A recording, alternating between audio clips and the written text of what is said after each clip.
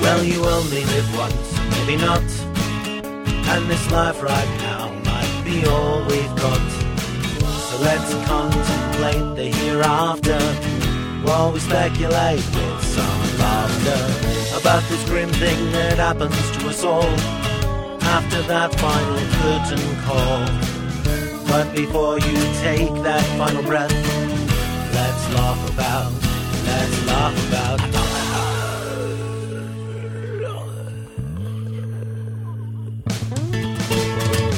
Welcome to Let's Laugh About Death, the dramedy podcast that celebrates life while contemplating the inevitable. I'm your host, Tim Rooney, and today's guest is somebody that I have collaborated on different ideas with. He got me into the cool hobby of smoking a fine cigar. I've known the guy for a few years now.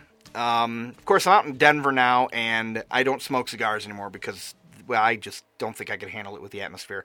But, yeah, I met my friend, John Carr, through filmmaking. And we get into that a little bit here. But I was part of, like, the Bay City, Michigan film type of environment. And so was he. And we just kind of, our paths crossed, and we kind of got to know each other. But John was one of those people who was always there when I needed a creative counterpart in Michigan. I had other creative counterparts such as Chris, but he was living out here in Colorado. And John was someone who was always like, yeah, let's get together. Cool. Let's go grab something to eat, and we'll go back to my apartment, and we'll shoot the shit and come up with some stuff. So it was nice catching up with John here. So this is my talk with John Carr. I'm going to keep this intro pretty brief because, this conversation kind of goes all over the place. And we do talk about death. Because, that's what the podcast is about, so why not? Yeah, it's kind of a fun conversation. It gets very serious, but goofy, and we definitely laugh at death. We talk about a few instances where it was just needed. So, here's my conversation with John.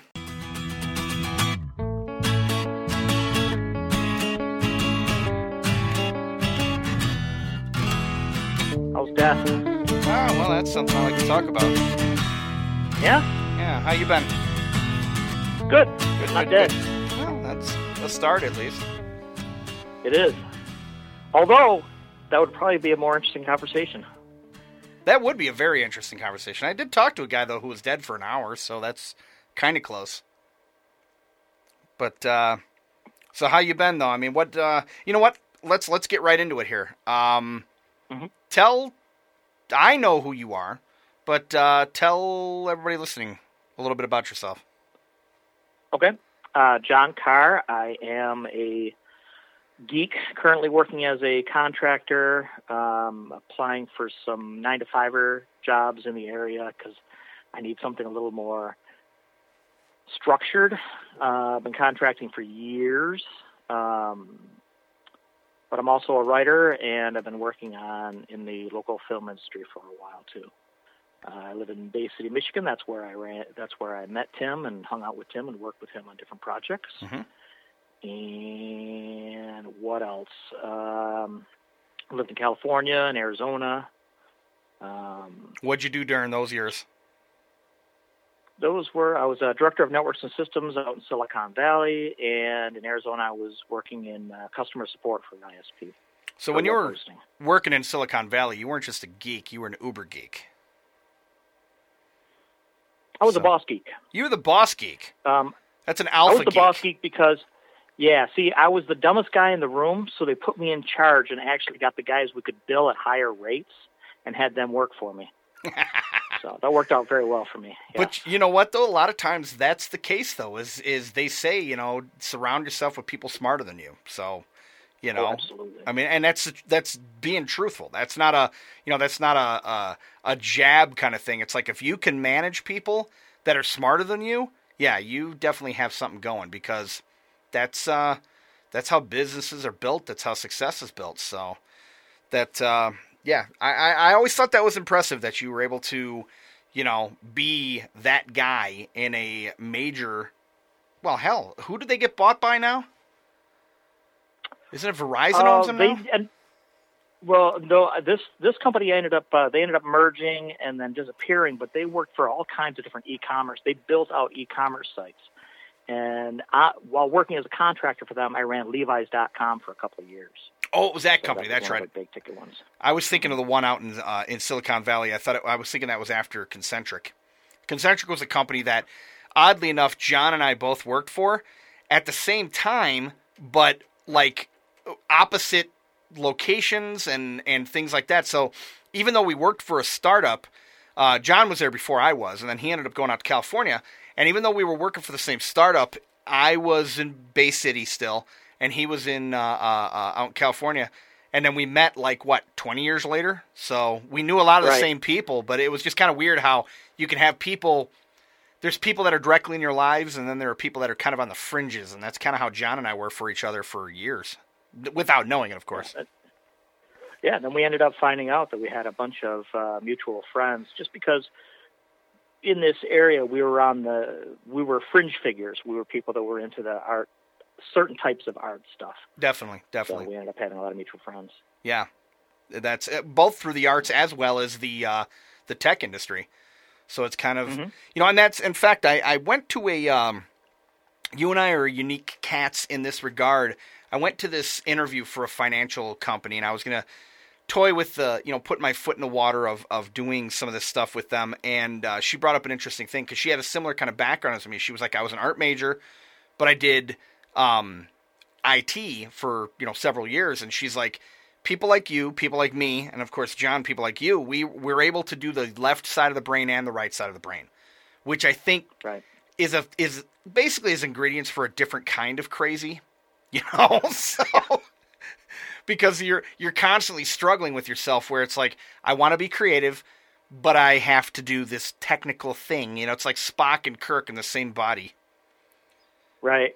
But so what I try and do is I try and bounce between them to do, if I have a very tech heavy job, then in the evenings I find that I'm writing more. If I have a job during the day that is real heavy in the writing and, more artistic, then at night I want to geek out on the computer more. Yeah, that makes sense. Because then it gives you that you can separate almost like a split personality type of thing where you can be one of the two. So, and then that's a healthy way of approaching it. My problem is that I have a tendency to one or the other. If I do tech, at the end of the day, I'm exhausted. I don't touch it, creative, or very rarely. If I do creative, then I usually only do creative on my days when I haven't done tech, so that's good that you're able to balance that. But, that's... So it sounds like you do this. It sounds like you do the same thing, but you just do it on a longer schedule. So for your week, you've got a tech job during the day, but you're doing your podcasts, one day a week or in the, one evening or whatever. So yeah. You just kind of spread it out a little bit more. You don't bounce back and forth as fast as I do. Not so much. I mean, I did work today, but, it was just, this is one of those things where this is this is a creative thing, but this is a more natural state for me. If I could have a full-time job just talking to people, I would love it. Because I love talking to people. Yeah. I do it at my job too much, so, except I don't like call center, type of taking phone call support jobs. But anyway, that's a whole nother story. We're going to bore the piss out of people listening. So anyway, so tell me a little bit about, this podcast is, Let's Laugh About Death. And I want to dig in real quick. I did this with, other people in the past where we jump right into it. So I know you and I had very similar backgrounds growing up, similar sized families. We both grew up Catholic. We both, all that kind of stuff. Maybe from a standpoint of when you were a kid versus now, I know you had some deaths that were close to you. I've had some deaths that were close to me. What do you think happens when this is all said and done? What do you believe? Well, originally, what I did believe as a kid coming up was the heaven and hell thing. The whole I was a Catholic, good Catholic boy, and you've seen the bumper sticker. I'm going to hell in all religions. Well, I should have that on my car. But I actually went to a Catholic private school, and when I was in 4th grade, I wore the wrong shoes to school, and the nuns punished me for that by locking me in a chapel for the entire day. Wow. And I don't like that. I have claustrophobia, and I don't like getting locked up. Oh, yeah. A lot of issues. We all have issues, but that was one of my key issues. And totally. And when I was locked in there, I broke a rosary. Mm-hmm. So that's like, after, yeah, that's a bad thing. That's a capital offense kind of thing. Yeah. Yeah. So when I got out of there later in the week, one of the nuns sat me down, and she, dug the bony claw into my shoulder, and she said, no matter what good you do in your life, no matter how good a person you are for the rest of your life, you are going to hell. Are you fucking kidding me? I am not kidding you. This is 4th grade. And 4th grade. And I freaked me out. I'm like, I'm screwed. There's nothing I can do. But I believed in it. And as I got older, of course you were fucking 10. Yeah. And as I got older, I'm like, man, that's, whatever. And it kind of freaked me out. But then I thought about it. I'm like, hey, no matter what I do in my life, I can't change what happens to me in the afterlife. So it's freeing. It's completely freeing. I can do whatever I want. I can do whatever I want. Thank you, Sister Mary Elephant. Exactly. Woo-hoo. So I had some wild years. Yeah. And then eventually, I'm a questioning kind of person. Then in high school, I started questioning more and more. And I remember giving the priest a hard time and asking a lot of questions. Well, what's the difference between the worst guy in the worst guy in heaven and the best guy in hell? How thin a difference is it? What was the differentiating factor? And then when they got into the whole, no matter how bad your life was, no matter what you did, if you ask for forgiveness, you can be forgiven. Mm-hmm. That kind of shook the foundations a little bit too. So that's a long way around of saying, I think that's it.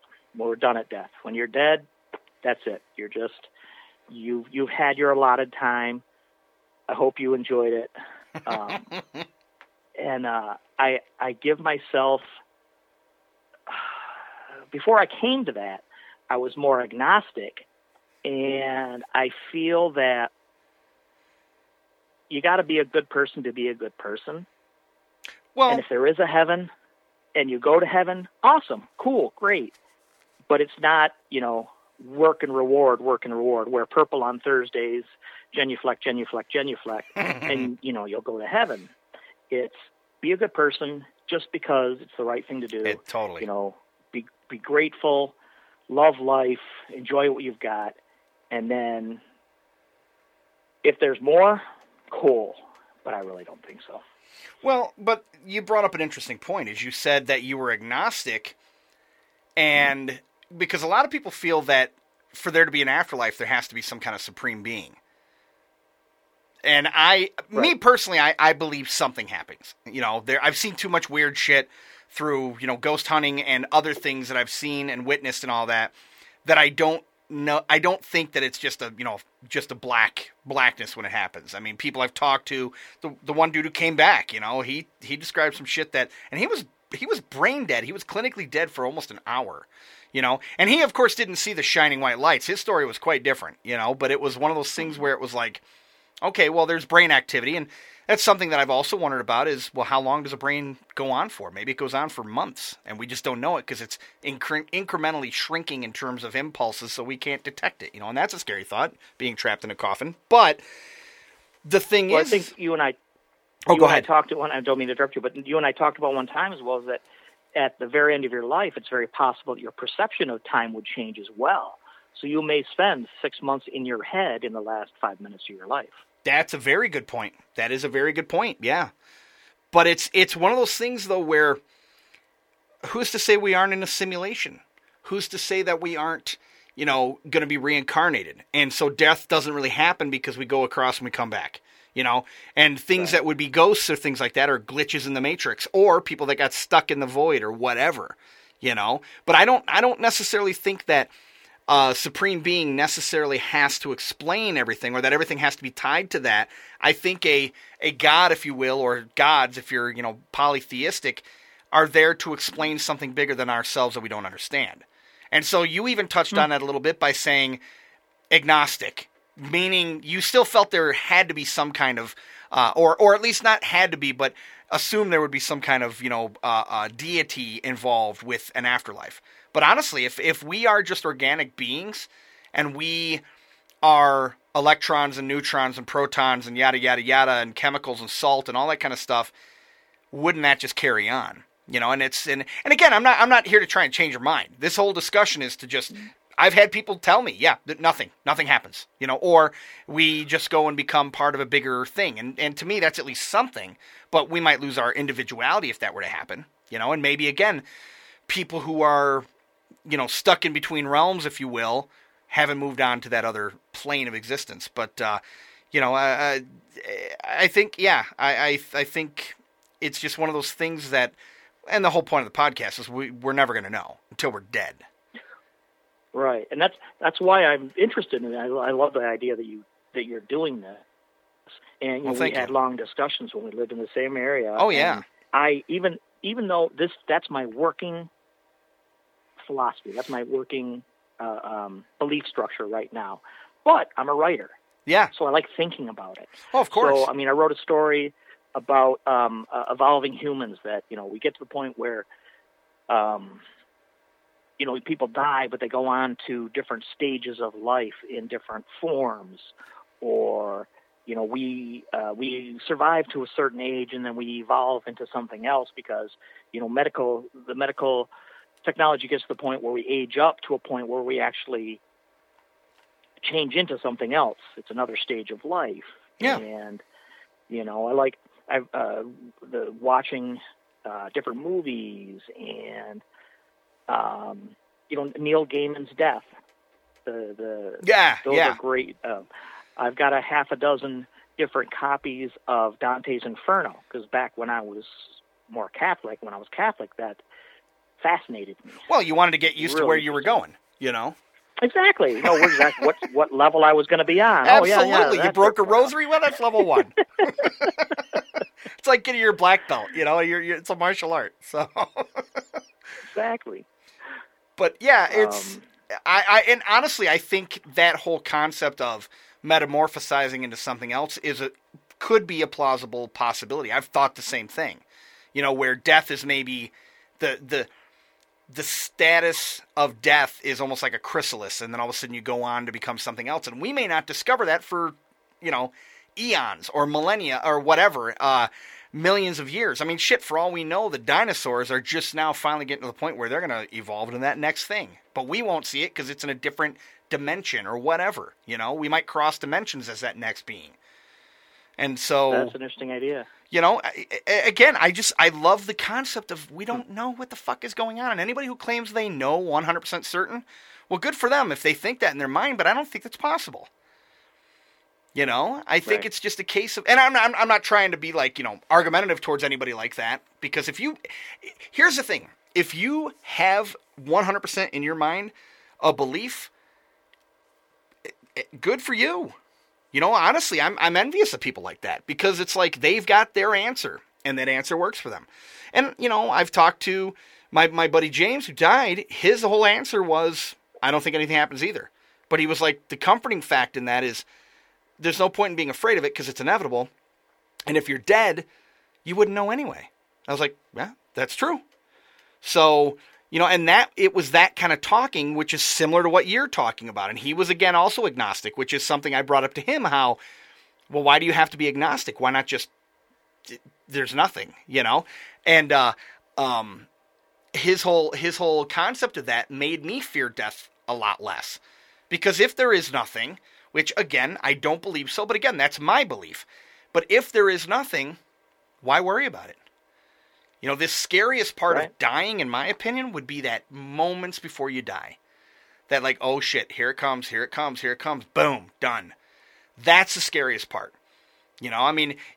Granted, dying on your deathbed for months, we both know people who did that for, and that sucks as well. That's that's a whole nother level of awful. But there's still that point, that moment where it's like, here it comes. You know, my mother-in-law, I saw her take her last breath, and she knew when she was going. You know, there are people, my brother, same thing. Go see your dad. Then he was gone. My mom told my dad, hey, we're going to be fine. Then he was gone. If you have somebody there, it might be a little more comforting. Maybe that gave them the strength to do it. But if you're by yourself, like I can't tell you how many times I've woken up in the middle of the night, you know, with the sleep apnea, not being able to breathe, going, holy shit, is this what it's like to die? And that fight or flight kicks in. Even though I'm not afraid of dying for that split moment, yeah, I'm freaking out. And then all of a sudden I catch my breath and I go, okay, now I get to go to work tomorrow. Yay. You know? Yeah. Yeah, my dad's last words were, John, help me, and then he passed before he finished. And that's, so I was like, that's what I'm talking about right there.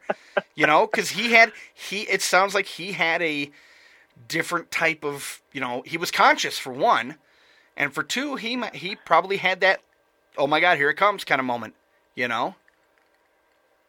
Well, as you know, I'm a cancer survivor. Yes.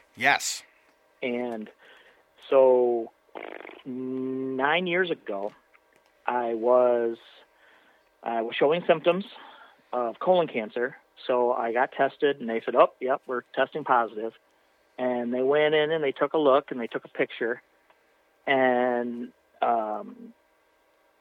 again, laugh about death. I live in a state of gratitude. You and definitely do. So yes. The whole time, yeah, I was joking the whole time because I figured, you know, if I'm going to check out these, I might as well do it on a laugh. And when they showed me a picture of the cancer, the growth in me, I pointed out to my sister and said, hey, look, it's your meatloaf. That's what happened to that. That's what they're looking at. But I totally lucked out. But there are a couple of stages along the line where they said, oh, yep, it's grown to the stage where it's probably already spread just from looking at it. And it's, the lymph nodes were enlarged, so it looked like, well, it's already spread, and so, you know, we're dealing with what we're dealing with. But the timing was just on the edge. They were they took a big melon baller and they just took everything out. Damn. And that the half of the large intestine, and so I completely lucked out. And the attitude that I've had since then is I'm on bonus time. I'm totally, you know, I'm grateful for what I've got. You know, so. How long? You said 9 years? Yeah. Wow. 2010. Wow. It was, let's see, May 13th they found it, and everything was cut out by May 20th. Wow. So I had cancer for 7 days. That you knew of? That I knew of, yeah. That I knew of. And who knows how long. Before that. And, exactly. Yeah, but I got it checked every year, so. That's good. That's good that you go in, because there are people who probably just go, oh, I beat it, I'm done. It's like, no. You know? Ooh. That's you want to definitely go back in. For some reason I was thinking it wasn't 9 years. I thought you just hit like 6 or something. So 9 years, that's awesome. Yeah. That's if for big milestone goals that require me to do absolutely nothing, I'm great at those. Those I can handle. Yeah, well, hell. That's, it's one of those... go ahead. I am a success at that. Yeah.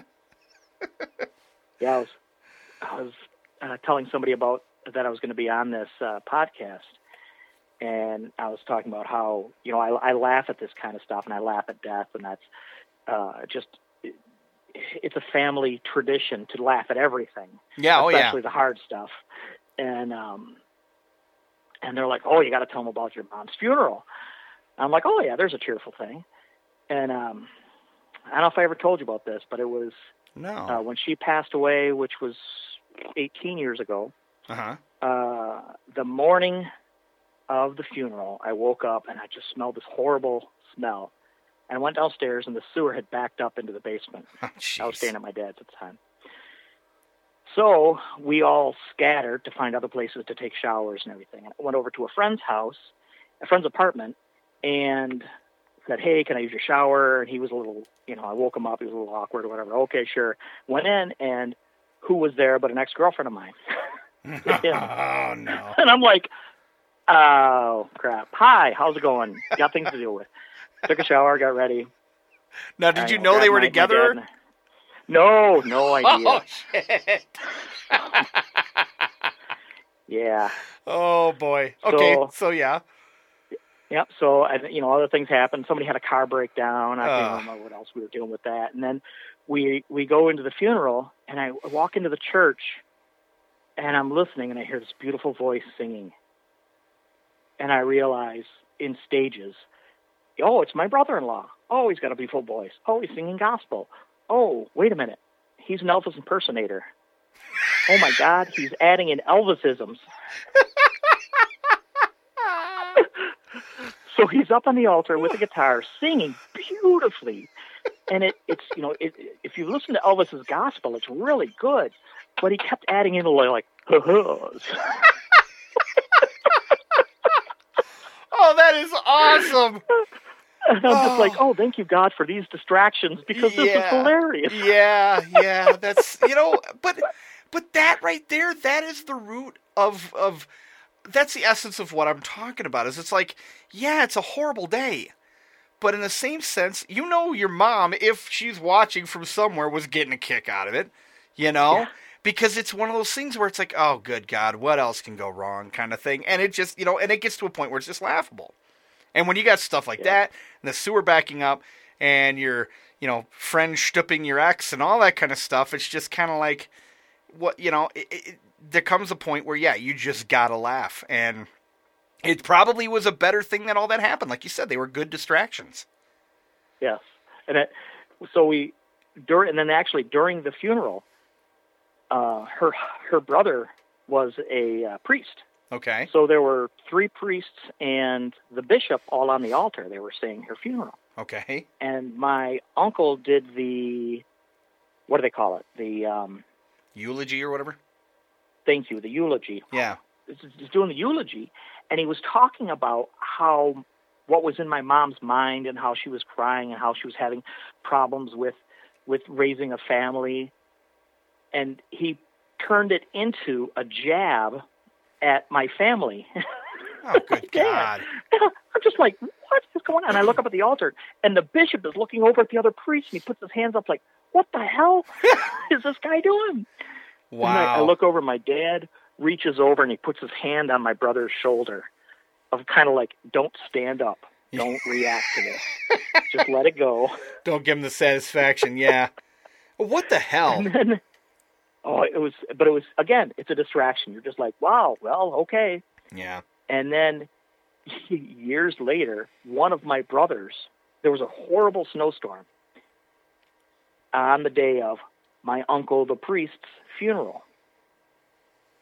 Well, one of my brothers made it, and I made it. Mm-hmm. And he got up there when they had different people come up and say something about my uncle. He got up there and he told horrible stories about my uncle and how he used to scare us as kids.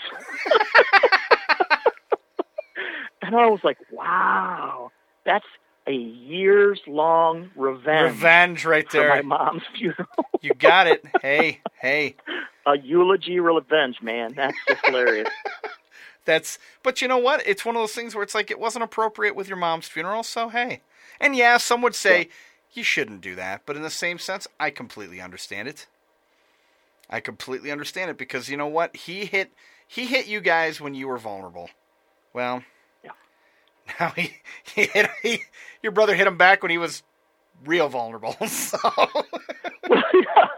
Plus, it was, I wanted to go up there and then soften it, but I didn't have the eloquence, so I just let it go. Yeah, at that point, And I got to give it to my brother. He was funny. It was really funny.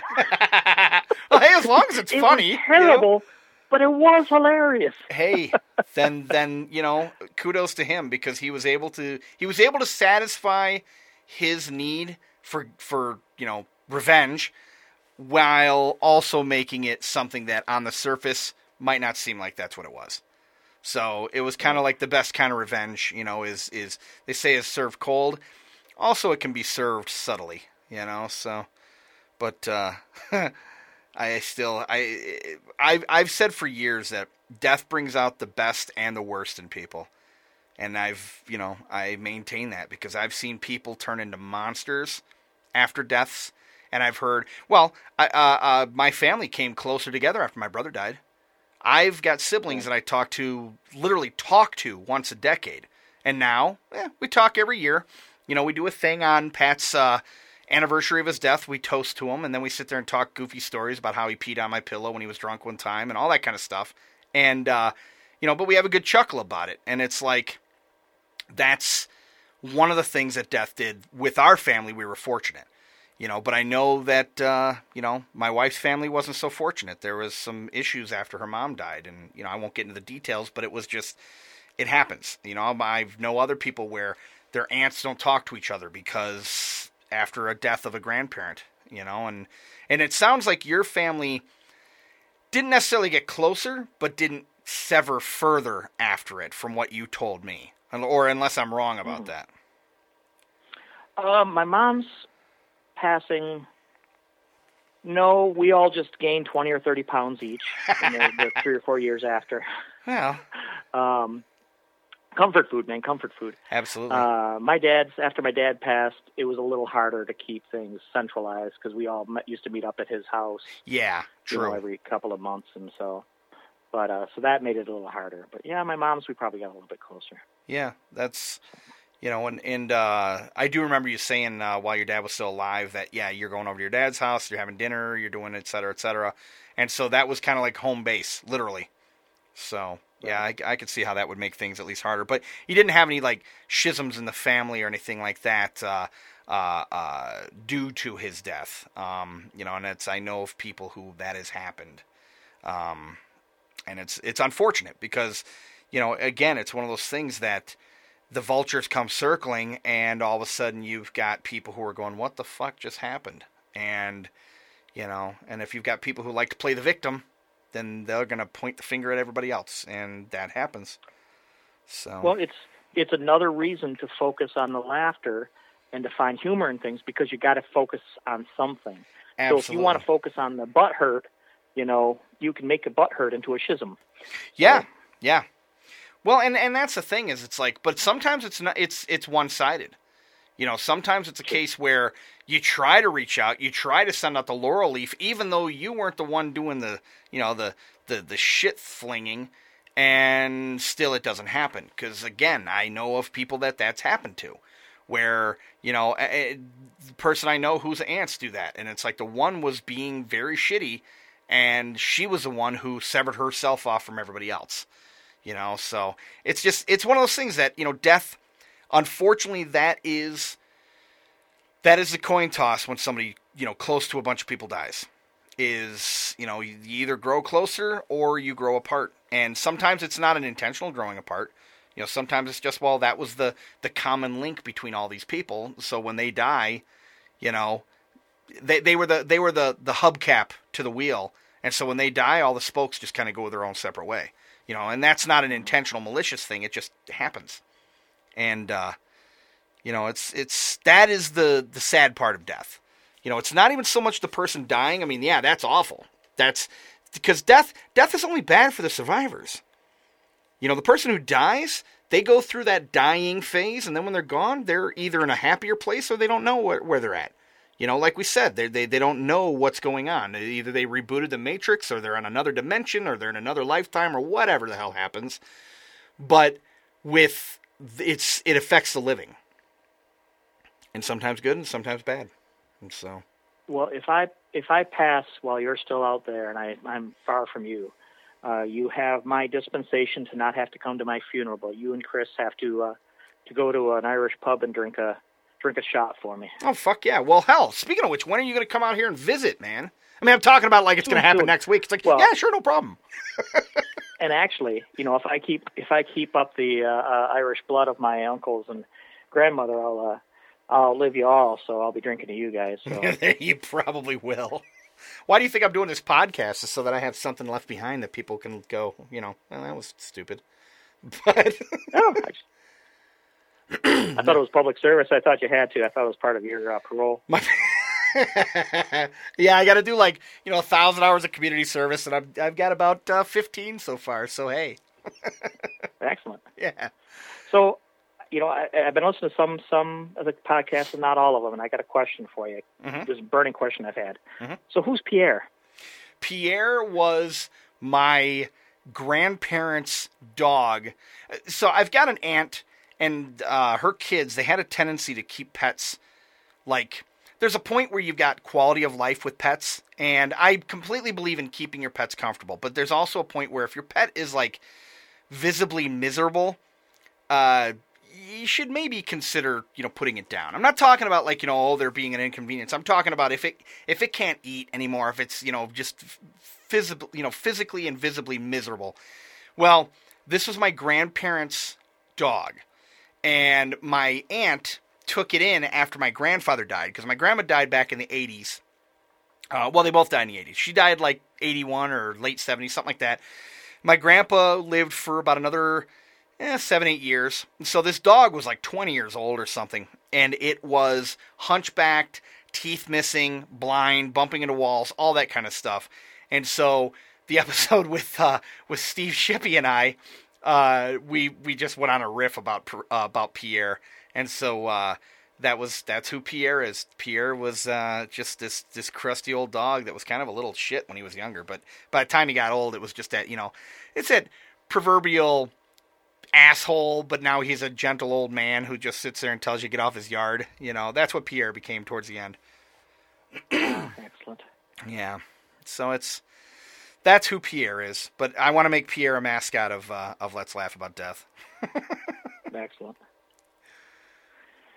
We'll have to do that. Yeah. I like the shirt. Yes, I want to put that on a shirt. Yeah.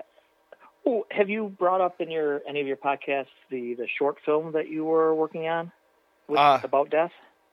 I hadn't, actually. It's just one of those things that I figure I'm not going to talk about it until I've got something going on. But yeah, I came up with an idea for a short about involving death. So I'll share that when it's finished. But it's still in its fledgling stages here. Excellent. Well, it's keep your eyes open, fans. Hopefully, you'll see a crowdfunding page pop up in the next several months or so. Yeah, as it comes back up in Tim's consciousness. Yes, definitely. Well, and that's one thing I have talked about, though, is my foundation. So I've talked with you about that in the past. I've developed it quite a bit. I mentioned it for the first time on the last episode, so I'm going to talk a little bit more about it now. Basically, it is going to be a foundation that makes films, and in a nutshell, it makes films that local charities can show and for profit. So, and yeah, it's a win-win-win-win kind of thing, and I'll get into the details more later. But I want to finalize all the plans. But it's something that I really want to do. I think this is my life calling because of all the other ideas that I've had since I've moved out to Denver. This is a thing that I keep coming back to, and there's way more to it than that. That's literally the 120,000 foot view. There's a lot of intricate details and everything, but it's something that could benefit, both the filmmakers along with the charities and other, parties involved. So, but yeah, it's going to be called the Door Foundation because I've got my friend James Davis. His name was actually James Galt, but he didn't like that name. So, long story short, on his gravestone. He always wanted to legally change his name to James Secord Davis. Davis is his mom's maiden name, and so on his gravestone, I told his mom, I was like, that's what he wanted. So his gravestone actually says James Secord Davis as opposed to James Ward Galt III. Down in the corner, there's a little JW3 or JWG3. But yeah, that was one of those last little revenge kind of things for him that I did in his. After his passing, it was like he couldn't do it in life, so I made sure that was done for him in death. And Mike Westendorf was another previous guest, and he concurred that was something James wanted to do. Well, anyway, so James Davis is the D, a close friend of James and I, was Kevin O'Connor, and so that's the O, and then my brother Pat Rooney, so DOR, D-O-R Foundation, and basically it's something that I want to do for them because, they can't. They don't have those options anymore. So I want to do this for them as well as myself. So, keep your eyes open, more so for the DOR Foundation. That other thing might go into another project that could be part of the DOR Foundation. But this right here, this is my great white whale that I'm going to fucking kill. Because I am destined to do this. I am determined to do this because I haven't given up on this one. And a lot of other ideas, I'll sit there and I'll find a reason not to. And every time I sit there and I go, this is the thing I'm doing. So that's my spiel about that. Anyway. Cool. Yeah. I'm in. So. Yeah, definitely. And I want to reach out to people that that have anything that they want, to contribute to, funding, of course, but more importantly, legal structures and things like that. Because that's one thing I'm stuck in right now is determining what kind of legal structure I want to do. If I want it to be a for-profit with a foundation that it owns, or if I want to start with the foundation first, et cetera, et cetera. So I'm gonna talk to some lawyers here as soon as I've got the funds to do that. Or if anybody listening knows of any lawyers that are a pro bono kind of thing. Definitely hit me up. So, but yeah, So here, it sounds good. I'm looking forward to it. Yeah, I got kind of sidetracked there because this is more than a passion project. This is a legacy for not only myself but the three of them, and I want it to be something that is lasts a while. And don't make me make it the Dork Foundation, because if you kick off before this thing launches... Right, car, C. Darn it, D-O-R-C. Ah, damn it, yeah. So it'll be the Dork Foundation, but it'll be spelled differently. It's almost worth it. That's almost worth it. But it circles back to my overarching philosophy about death, which is I don't know that there's anything. I don't think there's anything. Okay. But be grateful for what you have. Definitely. Be grateful. Live life with purpose and enjoy it. I mean, I think if a kid passes away at 5, it's a tragedy. Passes away at 10, it's tragedy. Passes away at 20, it's tragedy. Pass away at 80, it's tragedy. But even that 5-year-old had 5 glorious years that it was completely unearned. It was a gift. It was a gift. So, enjoy what you have. And I like your philosophy, which is contribute to the world on behalf of those that have passed before us. Yeah. Cool idea. It's if that's what can drive you, then use that. That's a good idea. That's the thing that, everything that I'm doing right now is just a means to an end for me to be able to do that project. And I talk of it as a project like it's a one-time thing. No, I want this to be a legacy, for, again, myself as well as them. And I want it to be something that does change the world, because it's going to help little nonprofits, It's not going to just go and be one of those ones where, we're a nonprofit and 5% of it actually makes it to doing something. It's like, no, 75% of the profits are going to go to these charities. So, and again, once I have the page going, I'll go more into detail. Good. So, that's why you're doing the podcast, and that's why you're robbing the gas stations on the weekends. Yeah. And that's why you're selling the drugs on the side. It's because it's for the foundation. I get it. It is. Well, and that's the thing is, people go and they do things and they plead insanity. I plead, I'm doing, charitable work, and then that'll get me off. Of course it will. Yeah. Hey, with the right lawyer, I will. Yeah, totally. The gloves didn't fit. But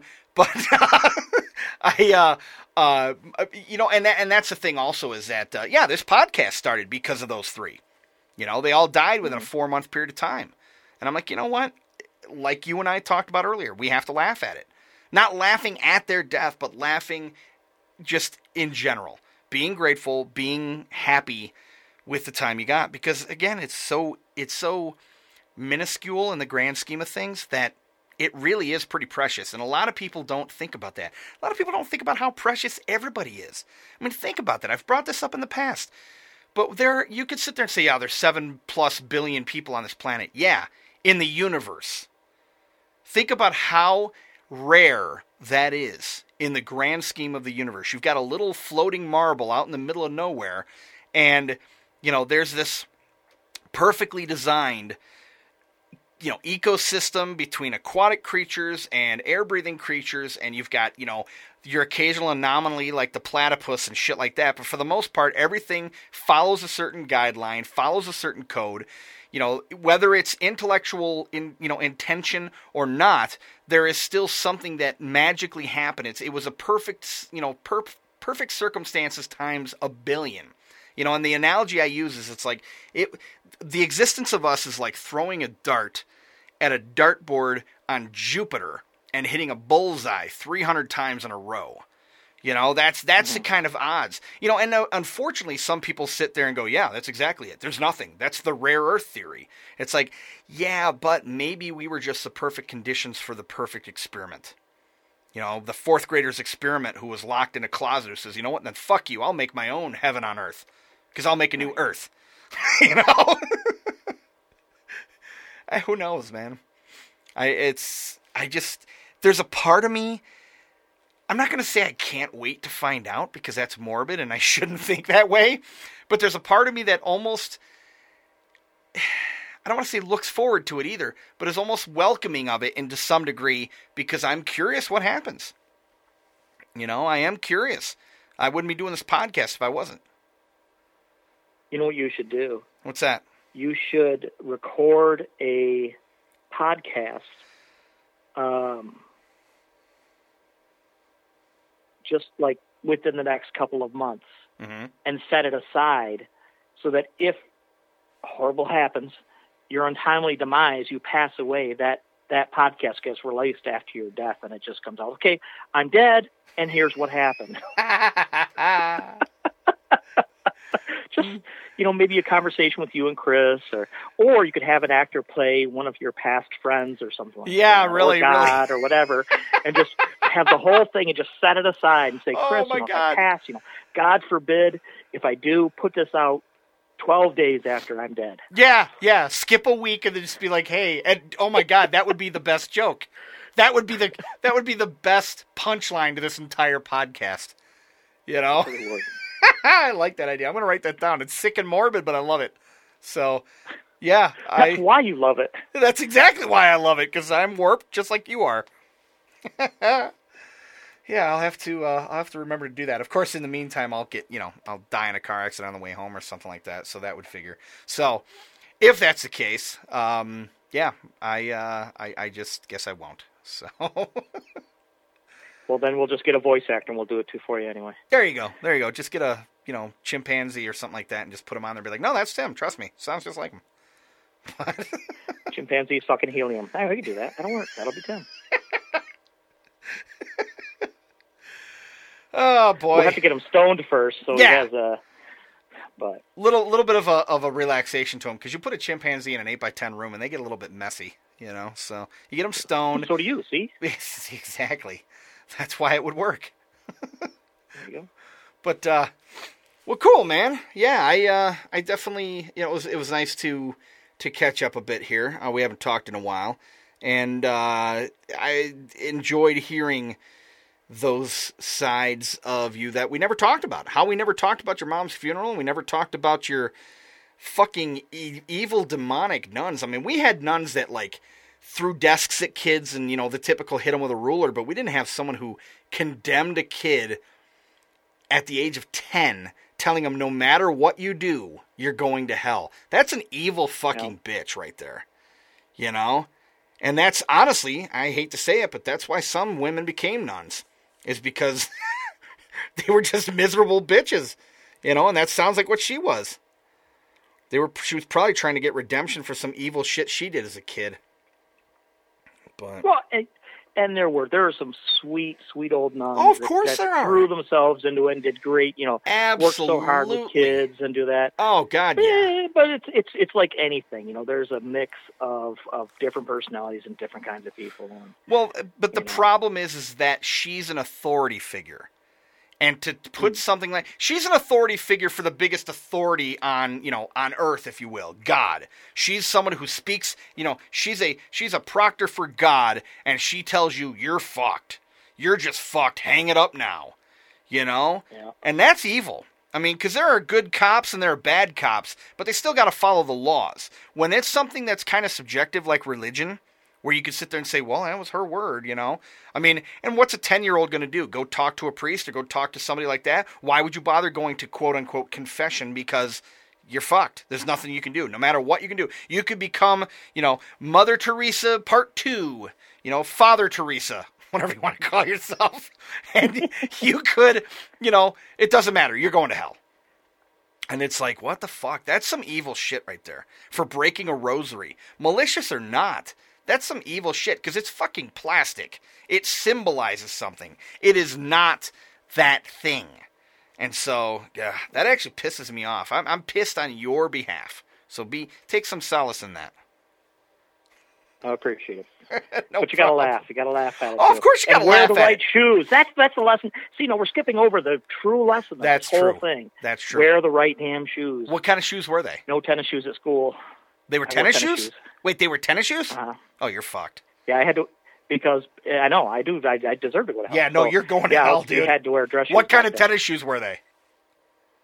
Oh, they were white, cheapy Kmarters. Oh, boy.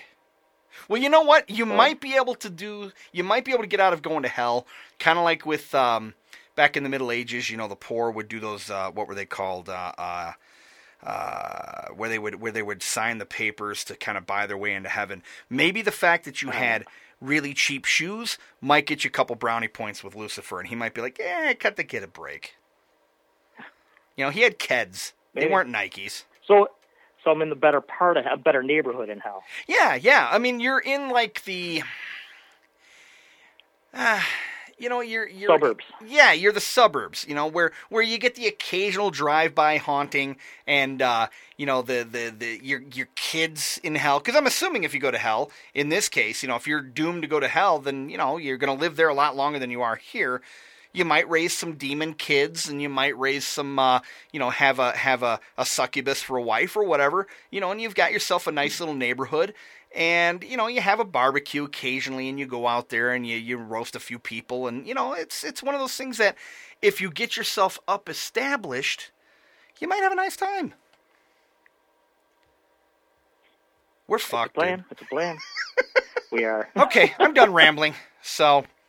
All right, my friend. It's good to talk to you, and I appreciate your time, and I think you'll be able to edit maybe 8 or 9 useful minutes out of it. Yeah, I think we might, it'll just be like, my name's John Carr, and then that'll be the end, so. There we go. You can bleep out the last name, too, if you want. It's all right. No, I'm going to have your name on the title. Why would I bleep it out? Oh, okay.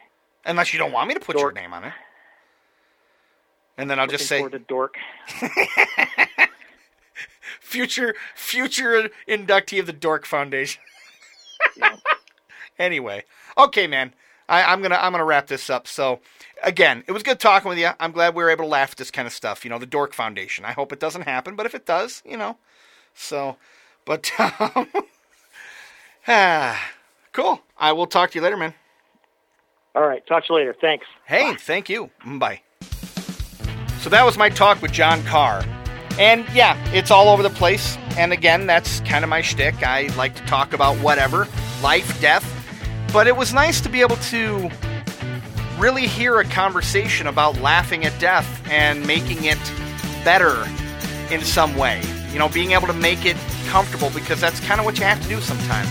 So I guess, if you are facing something that's awful like death, try to keep a sense of humor about it, because it's going to happen to all of us. But in the meantime, have yourself a good day, have yourself a good life.